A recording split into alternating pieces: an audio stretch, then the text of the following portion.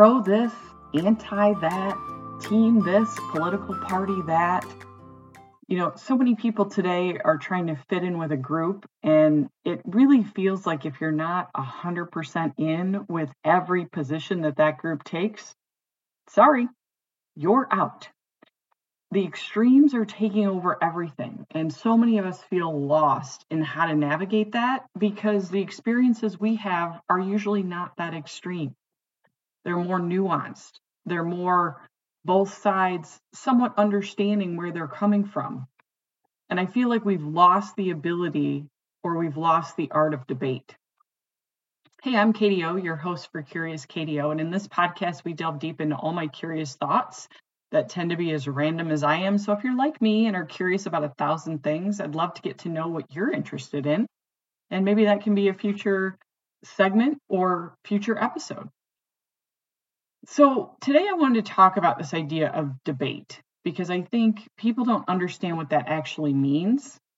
And if you look at the founding of our country, it was really built on this idea of understanding how to debate. They had to debate everything from the laws that we would enact to the way that the country would be structured, to who would vote, how they would vote, what the rules would look like.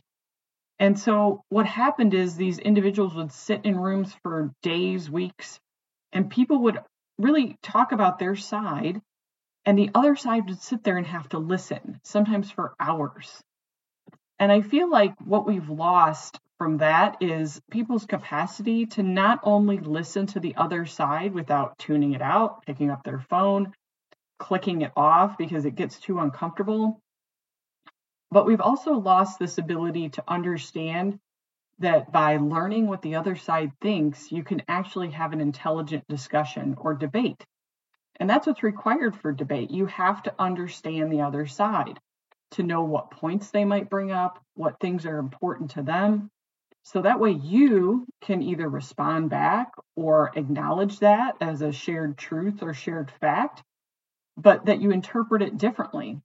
And I feel like today this idea of listening is really a lost art form. It's a skill we all need to understand and we need to get better at.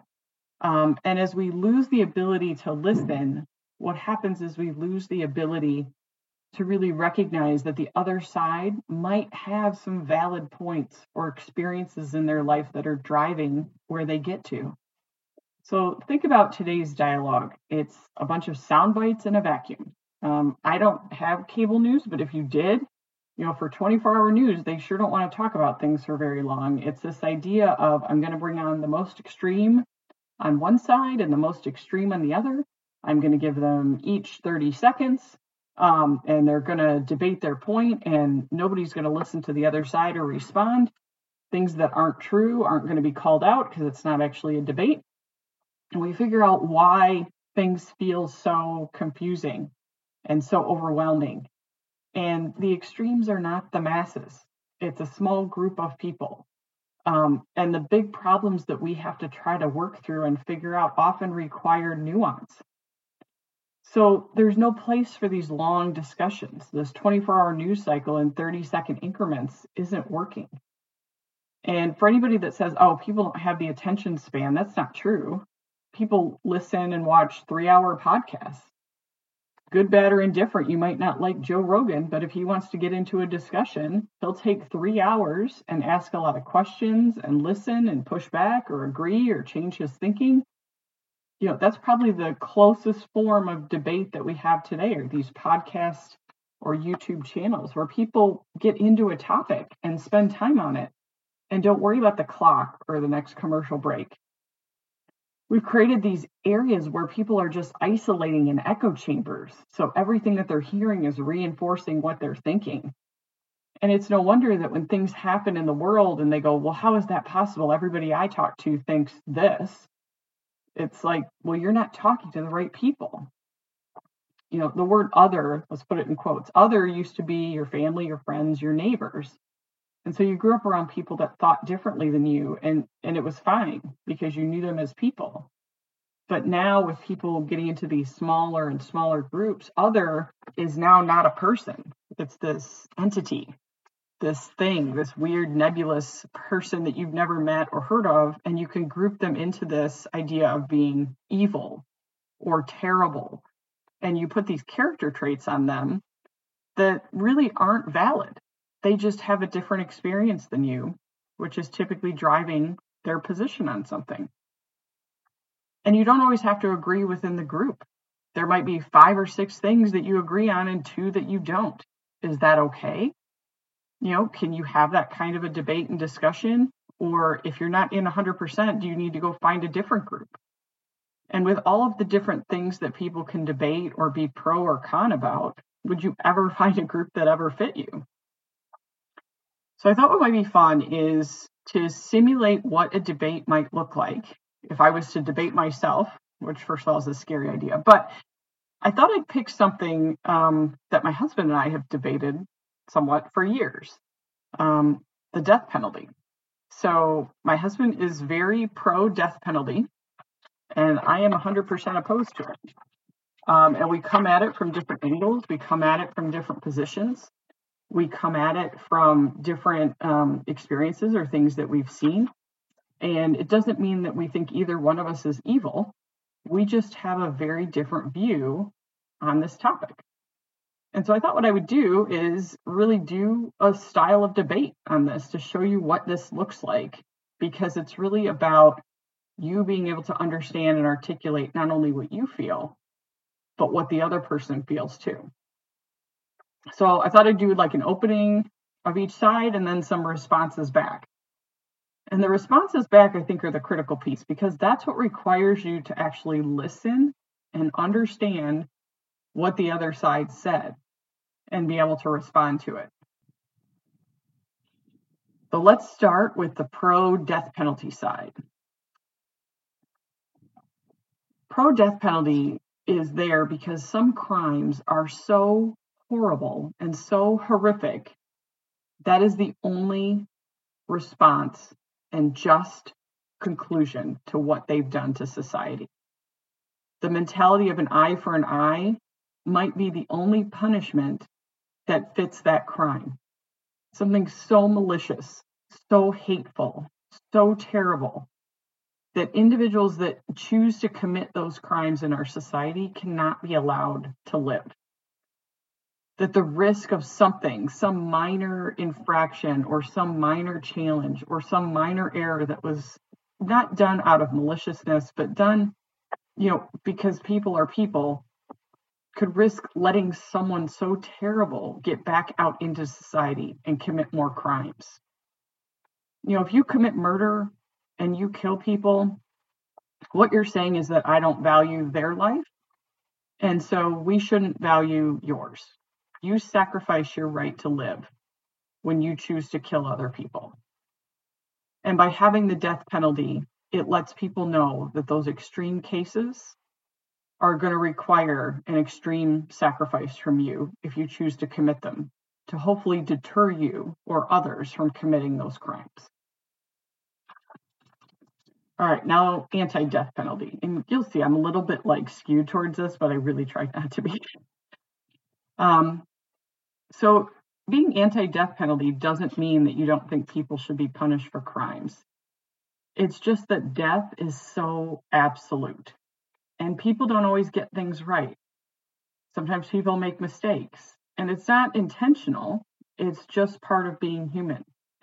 If you think about how many things a prosecutor or defense attorney has to deal with, there's chances that they might miss something, or they might go in a wrong direction, and the evidence might appear to fit that crime, but it might not. And so when you choose to kill somebody, that's the end.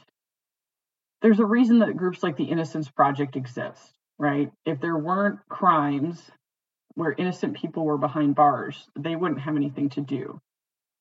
And it's actually often cheaper to just keep them in custody than it is to go through all of the appeals that clog up our system, take away time from judges and lawyers and prosecutors to deal with other cases that are important. And because it requires all of these appeals, it ends up costing us more to do. I'm not saying that they should ever rejoin society if they commit horrific acts, but there is a place where somebody might be able to redeem themselves if they're in some of these extreme cases. And so for me, because of the unknowns of the things where people might get it wrong, to me, it just does not make sense to have the death penalty as an option. All right, so here's my response as a pro-death penalty person. The cause should not justify or excuse decisions we make that we think are right. And the laws are set up in these key states that offer the death penalty because they feel that that is the best way to deal with these individuals. The system has checks and balances to catch people that are innocent or people that should not be found guilty, which is a nuance that's important. And the system allows, all of these checks and balances to make sure that we are not executing innocent people. But one of the things that the system does, it seems like, is it allows minor infractions that may or may not change the outcome of what actually happened to excuse a horrific act and might let somebody out, even if they are guilty. In 2023, only 24 people were killed by the death penalty in states. It's not a big number. This is not happening to a lot of people. It's happening to the most extreme cases. And what it does is it eliminates the ability for these individuals to ever get out.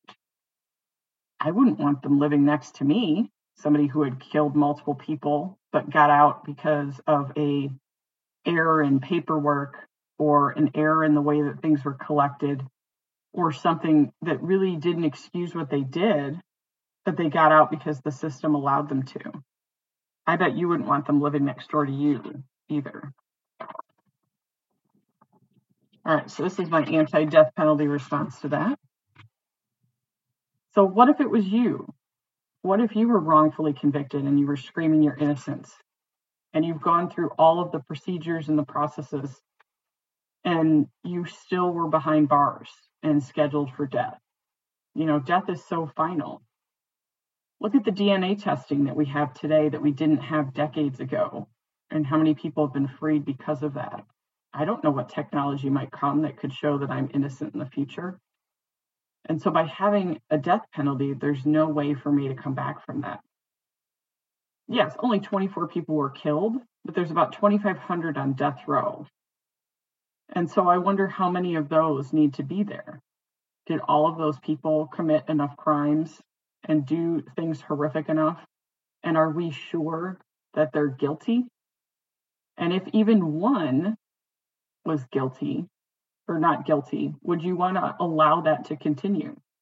And I think that's the honest debate, is what we're saying is in a group of, let's say, 2,500 people, I'm willing to risk a couple of people being innocent who are put to death to allow this punishment to continue. And the other group, or the other side, is saying, I'm saying if even one of those is innocent, we don't want a system that executes somebody who shouldn't be there. That's the crux of the debate. And the death penalty is really there to deter people from committing murders or crimes like this. But research actually shows that murders are higher in states with the death penalty, and there's no evidence that anybody can find that shows that the death penalty stops killings. So now I've got to respond to that by being pro-death penalty. So you asked me to think about if it was you wrongfully convicted. I'm going to ask you to think about the person closest to you, spouse, child. What if they were murdered? What if they were killed by somebody who did something so horrific that now that has changed the entire course of your life? What kind of punishment would you want for them? I'm betting in those moments when it's quiet and you would think about it, that you would want them to face the same kind of final solution that they put on your child or your spouse. This place where they do not get the right to live and eat and talk to loved ones and make connections with other humans, that they lost that right when they did those crimes. And what you're saying is that, if somebody does that and you allow them to live, what you're saying is that those choices that they made don't necessarily come to that absolute conclusion of having the same kind of punishment done to them.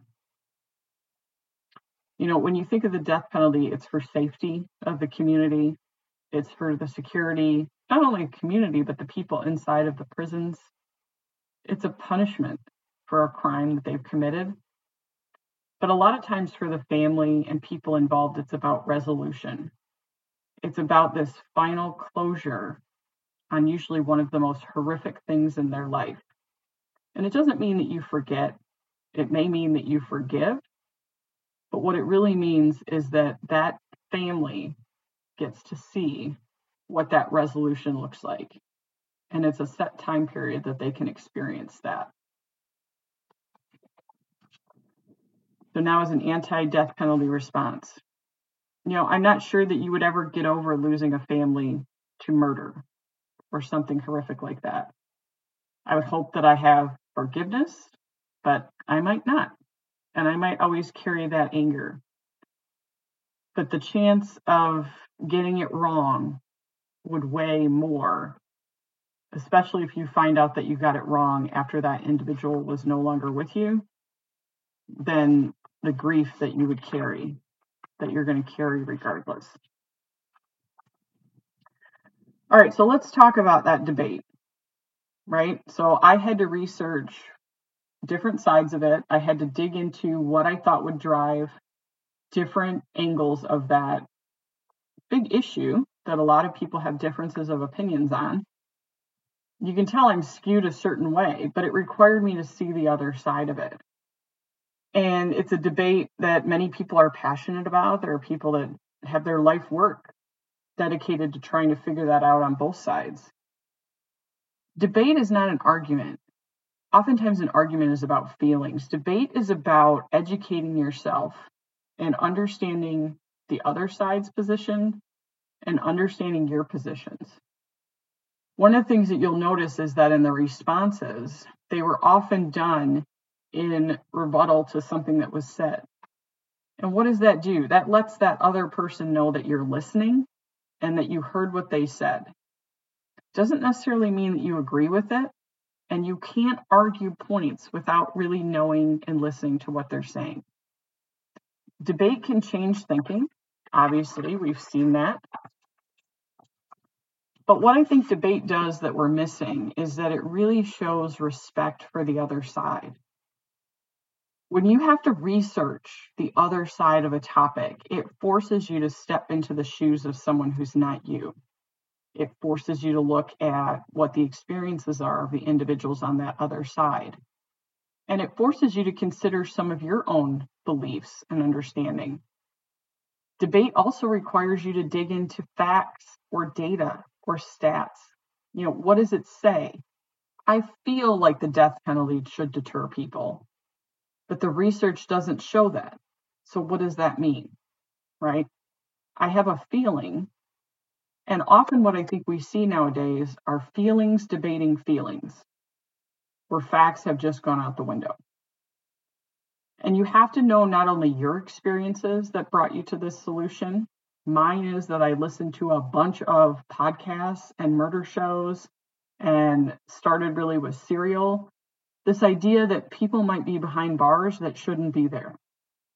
Does my husband listen to any of those? No. So my experiences on this idea that there are people in prison, probably several of them, that shouldn't be there, come from my experiences of what I engage with. His doesn't. His comes from more, if this is the law and this is what the law says, then we should follow the law. And so it doesn't mean that our experiences are bad. They're just different. And I think that oftentimes when people want to have a discussion with somebody or a debate, they think that if you don't believe how they believe, there's something wrong with you, or you're evil, or you're bad, or I can't be friends with somebody that's a R or a D, depending on how they vote, right? But what you don't realize is that they usually got to that place through some of their experiences that shaped their positions, shaped their beliefs, shaped their experiences. And if you're naive enough to think that everybody has the exact same experiences as you, then you deserve to have a narrow group that you interact with. But the value, and I've lived in, areas and regions of the country where I have not always been what everybody around me thinks. But it's allowed me a lens to understand how they got to that point. what drove them to those beliefs, and to potentially share some of my experiences that were different, that led to my understanding or beliefs. Debate is about just opening someone's eyes. And if you do it right, it forces you to try to understand the person looking back at you and take a small walk in their shoes. So what I would challenge you to do is think about if you belong to a group or an organization or a team or a political affiliation, whatever that might be. Your duty is to question what they're saying, question the facts that you're getting, question the other side, learn, listen, try to understand where they're coming from. You might learn something, you might change your position on something, but you might not.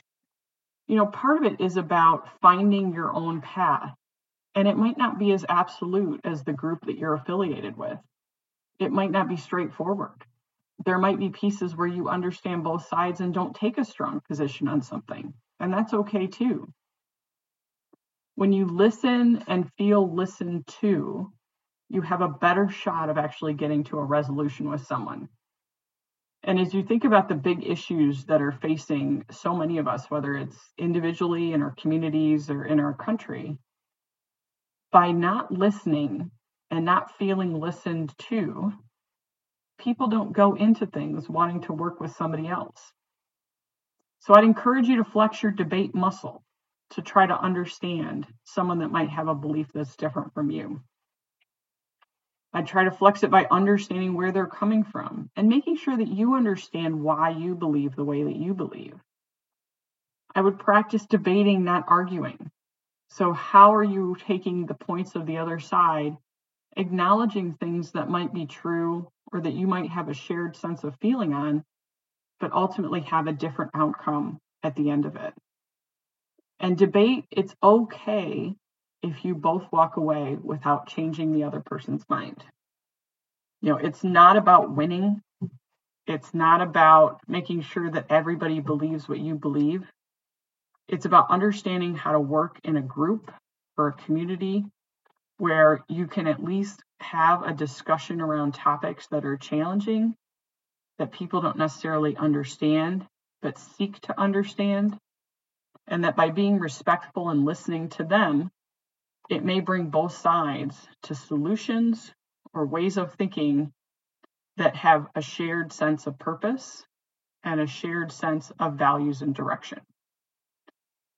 So debate's been something that's been on my mind for a while, so that's why I thought I would do this topic. I'd love to know what areas you would debate on, that you've actually researched the other side and learned what they thought. Connect with me at curious.kdo@gmail.com or Instagram at curious_KDO. And I'd love to hear what you think. Some of the best, we'll call them politicians of our time, if you think of John Adams or Thomas Jefferson or Abraham Lincoln, they made big moves and were able to shift the country and help us define, at least initially, what it looked like because of their ability to debate. Not only to share their views, but to listen and understand and scope and respect people's views that differ from them. So as we get into this heated political season that I'm sure is coming up in 2024, think about how we actually debate. And are we doing it from a place of listening and respect? Or are we doing it from a place of sound bites, trying to just articulate our point and move on to our echo chambers that we feel comfortable in?